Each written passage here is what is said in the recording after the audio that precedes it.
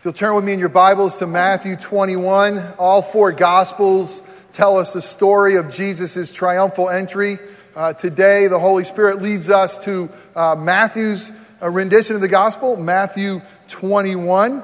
We'll look at the first 17 verses of that. Several summers ago, during one of my most enjoyable times of the year, back when we had a father-son baseball trips, every year I would go with two friends and my two boys and their two boys on a father-son baseball trip. We'd pick different cities and go and just have an amazingly wonderful time. One year we went through Washington, D.C., and a friend had worked it out that we had a connection or two, and we were able to tour the West Wing of the White House. The West Wing, an inside tour. It was pretty awesome being so close to the most powerful person in the world. And being so close and right there, standing right in the doorway of the most powerful office, the Oval Office. Much to the president's chagrin, he didn't see us that time. But I almost ran over the Secretary of State. I really did. Condoleezza Rice, Dr. Condoleezza Rice, was coming around the corner at the same time I was, and wow, face to face with the Secretary of State, Condoleezza. Dr. Rice, it's nice to see you today, ma'am. And she greeted me. I'm sure it changed her life forever as well. As you walk around and think, this is kind of where it happens. This is what it's like to be here. Well, at least it's what it's like as much as they show you and what they show you. And you know all the stories, the good and the bad and the ugly, and I promise you they're all in your mind as you're looking around trying to figure out the West Wing. I was actually able to stand at the podium where they have the press room. It's not a very good press room. It's kind of small right there. I don't know why they didn't slap up the presidential seal while I was up there, but that was awesome. To be that close. This morning we're going to talk about another source of power, the ultimate seat of power.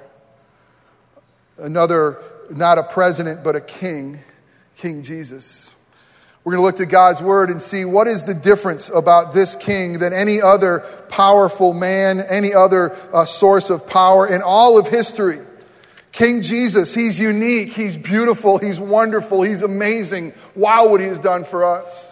And if the Holy Spirit comes with power like I believe he will, and if God is pleased to speak through a broken sinner like me, my hope and prayer is that when we leave here, we will be, as the children sang to us, unable to not worship Jesus. A couple negatives in there. But we will be so filled with awe of who this Jesus is that when we leave here, we will be singing his praises and saying, praise to the Lord, the Almighty. Let us read together Matthew 21, verses 1 through 17. You can follow along on the words on the screen or with your Bibles. God's holy inerrant word. And Jesus and the disciples approached Jerusalem. They came to the town of Bethphage on the Mount of Olives. Jesus sent two of them on ahead. Go into the village over there, he said. As soon as you enter it, you will see a donkey tied there with its colt beside it. Untie them and bring them to me.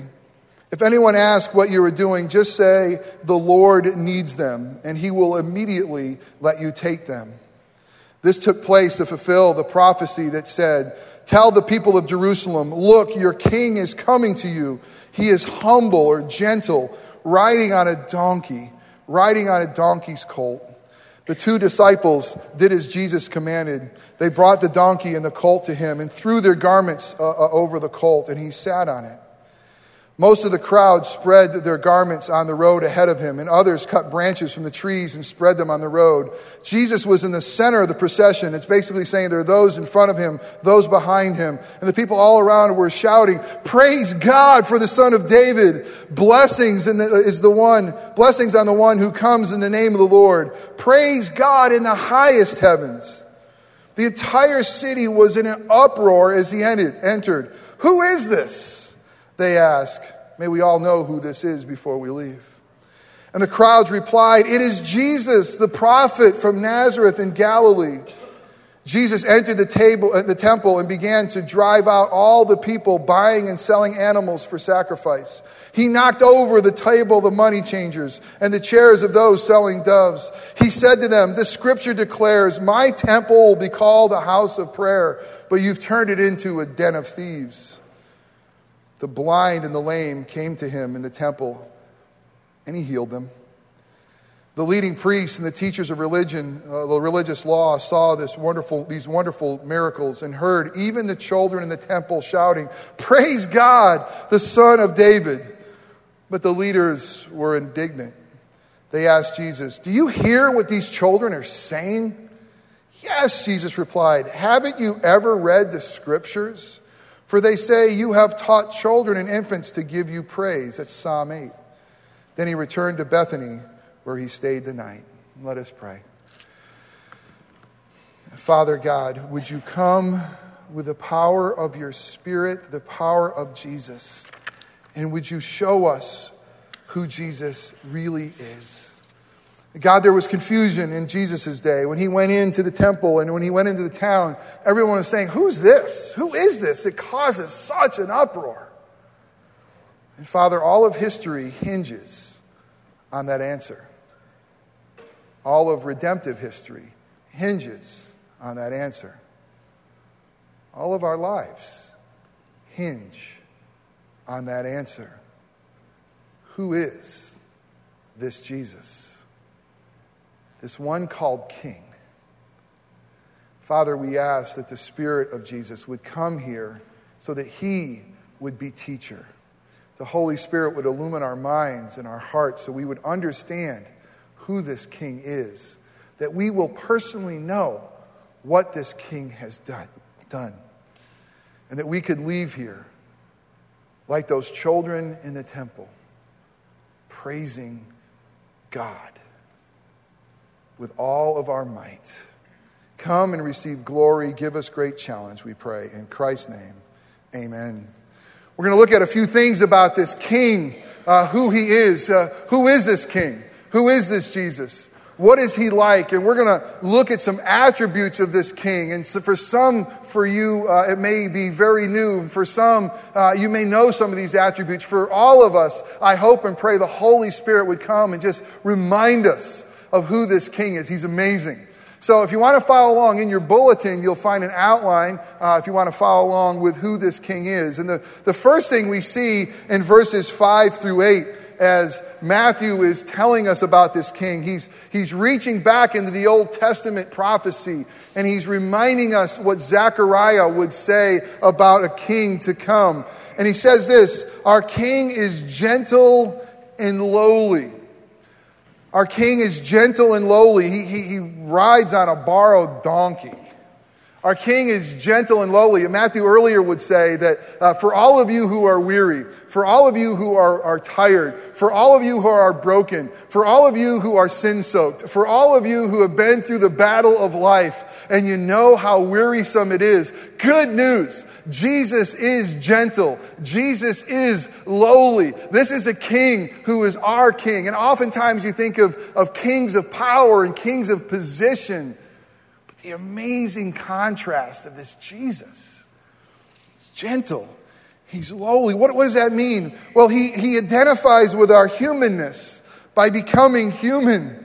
That God would want to identify so much with you and so much with me that he would become one of us. He identifies with your weakness by becoming weak. The one who spoke and all of creation came into existence. The one who has the strength to hold up the universe. The one who has the ability to sustain all things. He became weak to know and understand and taste and experience your weakness. He identifies with your sin by becoming your sin. The one who is holy and without sin and perfect and beautiful Savior became marred. Marred by what? Marred by your filth. Marred by my filth. Marred by our sin. He became our sin, and he identifies with us through that. But this one, he's accessible to the poor in spirit. The good news is this. God can relate to you, and you can relate to God. Do you know that good news? I mean, God can relate to you, whoever you are made in his image, whatever position you will find yourself in right now, wherever your broken life has led you, your God can identify with you. Good news. And we can identify with the God of the universe. He came for the weak, he said. I came for the broken. I came for the sin-soaked. No matter how low our sin takes us, no matter how low sin will take us in this terrible world, Jesus is there. Do you know that? Do you know that wherever you aren't disqualified from his love? Do you know that wherever you are, you're not too far from home? Do you know that whatever you have done, you are not disqualified to know and love this God? The enemy who tempts you and the enemy who leads us into sin and our flesh who leads us into sin then wants to turn around and says, you're no good. You're disqualified. God is holy. You're anything but holy. You don't deserve him. None of us do. There's such good news with a king that is gentle and lowly. There's such good news with a king who is humble. No matter where we are, no matter how low our sin sinks us, God is there to meet us. Good news. We have access to our king. Going into the West Wing, had to bring a passport, had to make sure you had the right connections or the right credentials. You were not getting into the West Wing without the right credentials. But more than that, try to go there right now. You won't get in. You have to have the right contacts. You have to have somebody on the inside that's going to set it up for you to get in. No one I knew. Someone else knew. But here's the good news about the ultimate seat of power, the ultimate king. You don't have to have the right credentials. You just have to be you, made in his image. Here's the great news. You don't have to have the right connections. You just need to be connected to him. Such good news. Jesus is gentle. Jesus is humble. Jesus is lowly. And if it wasn't true, we would never have access to him. Does it make sense? So what's our point? If Jesus is gentle, we need to be gentle with our judgment of others. If Jesus is gentle and the way he deals with sinners like us, we better make sure we're gentle with dealing with those around us. And let me just say, Trayvon Martin is a great example. Are we being gentle? Are we being lowly? How are we going to handle things like this? Be lowly. I think for many of us, we got to get off our high horse. We think so highly of ourselves. We think so highly of our accomplishments. And oftentimes we want to go through life on a high horse that we can ride on. Our king rode on a borrowed donkey. That's Jesus. That's what he rode into town on, a borrowed donkey. Be humble. Be humble. Your God is humble. But he's more than just lowly. He's also, our king is connected and lofty. Again, he connects us to Zechariah, but he also says that praise to him, praise to this Jesus, goes to the highest of heavens. I mean, no one is more connected, no one is more lofty than Jesus, the one who sits at the Father's right hand. He is connected and he is lofty. He blesses us and he lifts us up to the height of heavens. Now get this. If I came to you today and said this to you about Scripture, Jesus, your King, is gentle and lowly. Jesus, no matter where you are, can find you, love you, scoop you up, and give you life. That is amazingly good news, is it not? But let me tell you what Jesus does. He does more. He just doesn't leave us in our filth. He just doesn't leave us in our junk. He just doesn't leave us into our brokenness, because he is connected, and I'll show you how in a minute. Because he is high and lofty, and because he loves us, he lifts us up. And so it's not like we have a king who just comes and sits in the mire with us. We have a king who sits in the mire with us, cleans us up, and brings us home, and brings us to the Father, and presents us as beloved and beautiful. Jesus is connected and lofty in regards to creation and recreation. I mean, talk about being connected in the beginning. We read in the beginning of Genesis, in the beginning, God spoke into the nothing, and all things were created. We get to the Gospel of John, we see it's God's Word that was spoken in the beginning, who was with God and who is God. It's God's Word who put on flesh and dwelt among us. God is the God, and this King Jesus is connected to creation itself. He's connected to recreation. Jesus says, I've come to make all things new. If you're in me, you're a new creation.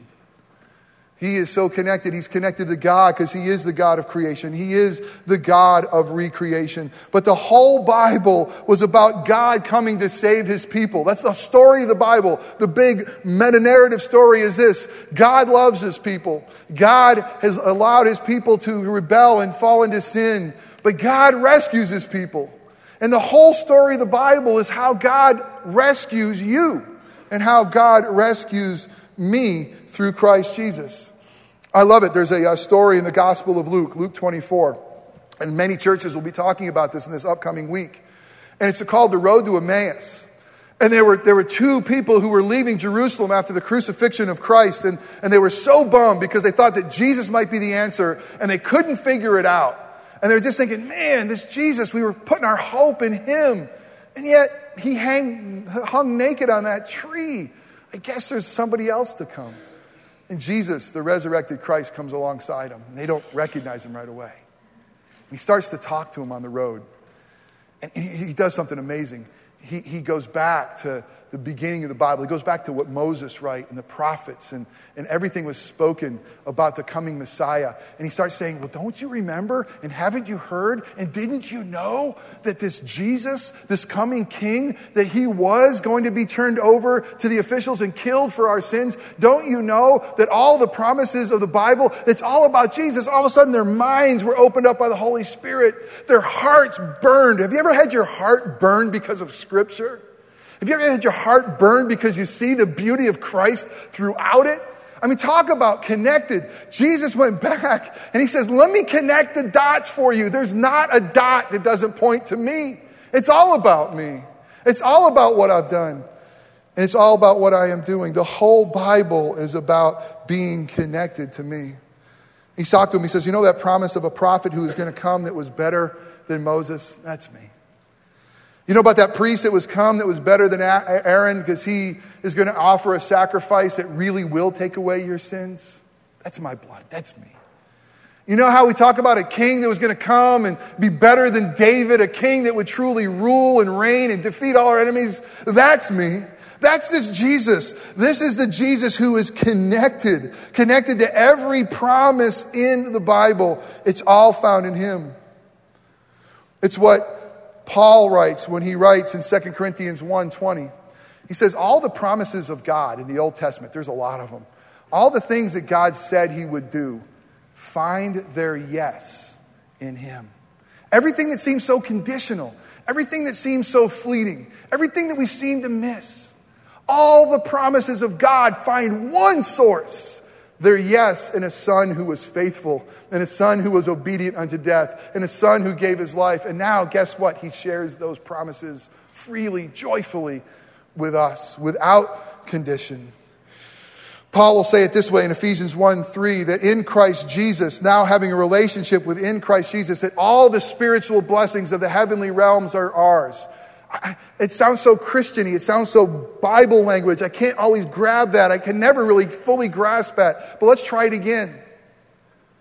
All of God's blessings right now in the spiritual realm, everything that heaven has to offer are ours in Christ Jesus, bar none. What a Savior. What a king. Are you kidding? He's going to say everything that God ever promised, anything that God could ever offer, I give to you. I'm going to do more than clean you up. I'm going to make you family. I'm going to connect you. I'm going to do more than just sit in your muck and mire. I'm going to make you a part of my family. I'm going to let you rule and reign with me. All the things I deserve as the obedient son. All the things I've earned. All the things I paid for on the cross. I freely share. I'm connected. And you are too in me. lifted up. I mean, I don't know how Paul says this, but he can see a God outside of time. He says, even right now, we are seated with Christ in the heavenly realms. Even right now, this king named Jesus, he looks at you and his righteousness is sufficient for you and his sacrifice was good enough to you. That right now, the Father has us connected to Jesus, seated with Jesus, blessed in Jesus, lifted up in Jesus. What an amazing Savior. Gentle and lowly, connected and lofty. And how many leaders really ever bless the people? I mean, how many leaders ever, maybe they have a great leader who can say, man, he is a people king. He's a people leader. He's a coach of the people, of the players. Jesus is so much more than just saying he's connected to our lowliness. He actually does something for us. He actually lifts us up. He actually makes us new. He actually makes us royalty. Are you connected to him? Our King, not only that, our King is zealous and confrontational. Do you know that about Jesus? Do you know that he's zealous and confrontational? Look again at verses 12 and 13. I mean, Jesus is zealous for holiness. He will drive out anything that stands in his way of his kingdom. Jesus will drive out anything that stands in the way of his kingdom and his glory. Every gospel tells the story of Jesus cleansing the temple. There's some thought, did he do it twice? John kind of mentions it early in his ministry. The synoptics, Matthew, Mark, and Luke, talk about it more during this time. But one thing we know, whether it was 2 cleansings or 1 cleansing, clearly Jesus was passionate about the temple. Why? Because it was the temple that had to be pure. Why? Because it was the temple where God met with his people. It was the temple was supposed to be the place that we come and offer sacrifices to God. The temple was a place that we come and receive blessings from God. The temple, supposed to be a house of prayer, supposed to be a place filled with God's presence. And Jesus was passionate about keeping it pure and clean. And man, they kind of had the money changers and make a profit and makes it become a den of thieves. And what does Jesus come? He comes into the temple not as this meek and lowly one. He is that too. But do you know he's zealous and confrontational? Do you know that? Do you know that Jesus goes toe-to-toe with the religious people? Do you know how confrontational he is to anything that gets in the way of his kingdom? I'm telling you, he's not going to mess around. He's overthrowing tables. I mean, he's causing a mess. I mean, a riot's about ready to break out. But I think what you and I need to hear is this, is the reality of this temple is that now in Christ Jesus, our bodies are the temple of the Holy Spirit. 1 Corinthians 6, 19 and 20 says, don't you know that your bodies are the temple in Christ Jesus, the Holy Spirit? Listen, Jesus' zeal to keep it pure and Jesus' zeal to be confrontational to make sure that nothing in the temple will rival his kingdom still stands today. He still zealously burns for your life and my life to have a godly purity. That anything in his life, in our lives, that will be confrontation to his kingdom, he's going to overthrow the tables. God loves us too much. Listen, God loves us too much not to throw over the money changers in our temple. Those things that will distract us from him. Did you hear that?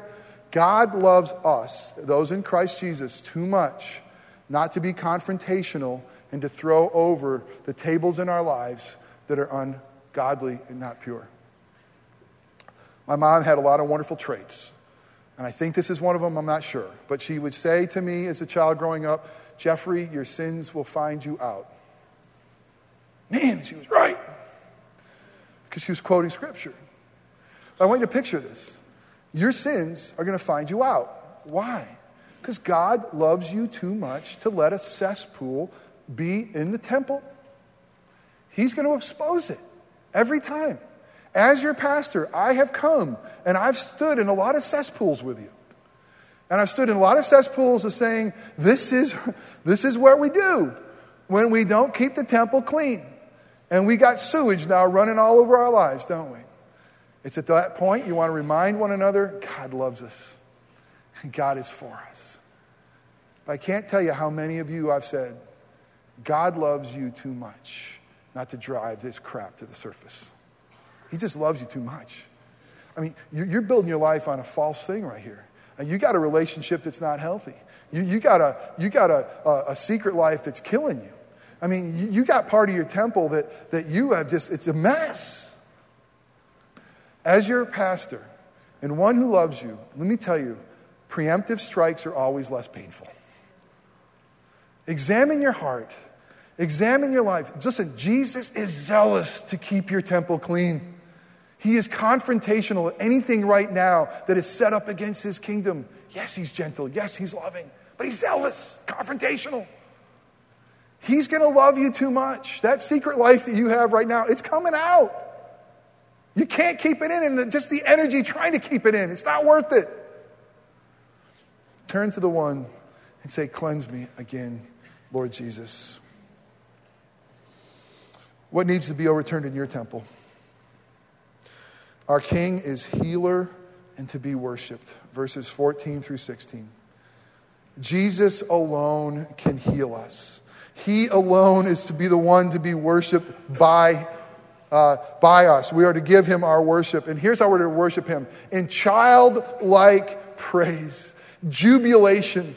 I mean, just so excited for what God has done. And Jesus' ultimate healing is the forgiveness of our sins. We got to understand that. Jesus' ultimate healing is the forgiveness of our sins through his righteous life, his substitutionary death, and his resurrection. There's a great story in the gospel about Jesus healing a paralytic. I hope you get to go there sometime and go to Capernaum and see the place, Peter's house. It's right there. They have the ruins and the synagogue's right there. And the place where these four friends who loved their friend who's a paralytic enough that couldn't get him to Jesus because there was such a crowd. The doors, they couldn't get anywhere near him. So they climbed to the roof and they lowered their friend to get to the feet of Jesus. Awesome story. I mean, you just kind of stand there and think, man, that must have been incredible to see the roof start caving up and sunlight coming through and a guy being lowered down right in front of Jesus and everybody wondering, what's he going to do? Is he going to heal him? And Jesus just throws this awesome curveball that is just typical of Jesus. He looked at their faith, which, by the way, that's an interesting thing, their faith, and he says this, he says, your sins are forgiven. You got a paralytic laying right there, you know? I mean, your sins are forgiven. Really, Jesus? I mean, come on. The fella can't walk. Do you think that the four friends thought, here I'm going to do, I'm going to get my friend to Jesus to have his sins forgiven? The great physician named Jesus assessed the situation better than any triage doctor would do. And he went right for the greatest need. He went right to the heart of the greatest need. And that man may have been broken physically, but he was dead spiritually. And he knew that man was dead spiritually, and what he's going to do is he's going to offer new life in Christ and says, listen, let me tell you something, that past that's broken, that past that's sinful, forgive it. You're a new man. And just so you know that I have the authority to do that, why don't you stand up and roll up that mat and get out of here? The greatest healing that God could give you is healing you spiritually. The greatest healing that God could give you is to go down into your junk and lift you to the heavens. Do you know that? Now, Scripture still says, he promises, like in Psalm 91, how many of you have not gone through cancer or gone through a difficult disease and not meditated on Psalm 91 and are be reminded that God says, I heal all your diseases? And how many of us ever want to say, really, Lord, but my spouse isn't here, but my kid didn't recover, but it hasn't gone away? I have good news for you. God heals all your diseases. All of them. Some now, some later. He will heal you. In his timing. I wish it was all now. I've been there. I've prayed for healing that didn't seem to come. And God says, walk in faith. I'm going to heal you. I'm going to heal her. I've already healed you. He is the ultimate healer. He will heal us. Healing only comes from him. Listen, that's spiritual healing. And some of you need that. Some of you need it right now, desperately. I mean, that's physical healing. Some of you right now need physical healing desperately. That's emotional healing. And a lot of you need that. I mean, there's scars that are deep, and there's wounds that are fresh, and we're a broken people, are we not? And Jesus is healer. I mean, Jesus is healer. The lame still come to him. The blind still come to him. And he gives us life, and he gives us sight. Worship is to be given to him. Worship is to be given to him alone. Do you know the Pharisees, they did nothing but rebuke worship that whole time? The religious people, kids, be quiet. Stop this crazy worship of Jesus. Some of them went up to Jesus, and Luke tells us, Luke 19 says that some of them up to Jesus himself and to say, hey, listen, you got to get these people to shut up. I mean, they're singing praises to you as if you're God. I mean, they're singing praises to you as if you're the Messiah. They're singing praises to you as if you're the one. He says, listen, if they're not singing, the rocks are going to cry out. Are you singing? Are your worship been given to him? My brothers and sisters, when you know Jesus, by God's grace as I know Jesus, and what he has done for you and what he has done for me, you can't help but worship him. When he's been gentle and lowly to you, when in the midst of your junk, when in the midst of your broken, Jesus was there, and you know he relates to you, you can't help but worship him. When he is connected to you, and he's connected your story to his story, and connected God's promises to your life, when he has lifted you up and you were lofty, and you can't help but worship him. When he's been zealous for you, when he's been zealous enough to cleanse the temple of your life through his son's blood and fill you with the Holy Spirit, when he's been lovingly confrontational to you in the junk of your life to cleanse you, you can't help but worship him. If he's been healer to you, if he's touched you and he's healed you, you can't help but worship him. Keep the eyes of your life on your King. Take them off yourself. Quit staring at your navel. Behold your King, majesty, finally here. What is holding you back from worshiping Jesus? What is keeping you from a childlike, grace-soaked worship of Jesus? You see, the kids came in, and they weren't calm, and they didn't have order. And I'm not sure we are either. My brothers and sisters, majesty is finally here. Our King in spirit is in this building now. We must sing, and maybe even a little undignified. Getting into the west wing of the White House was really nice. I'll always remember it. But entering into the presence of God, unbelievable.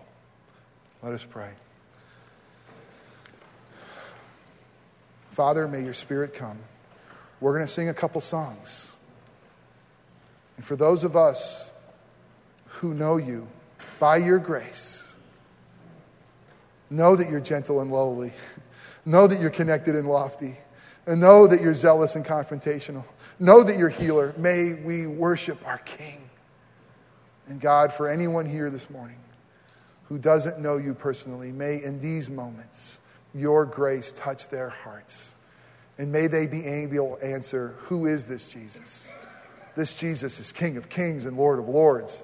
This Jesus is my Savior and my King.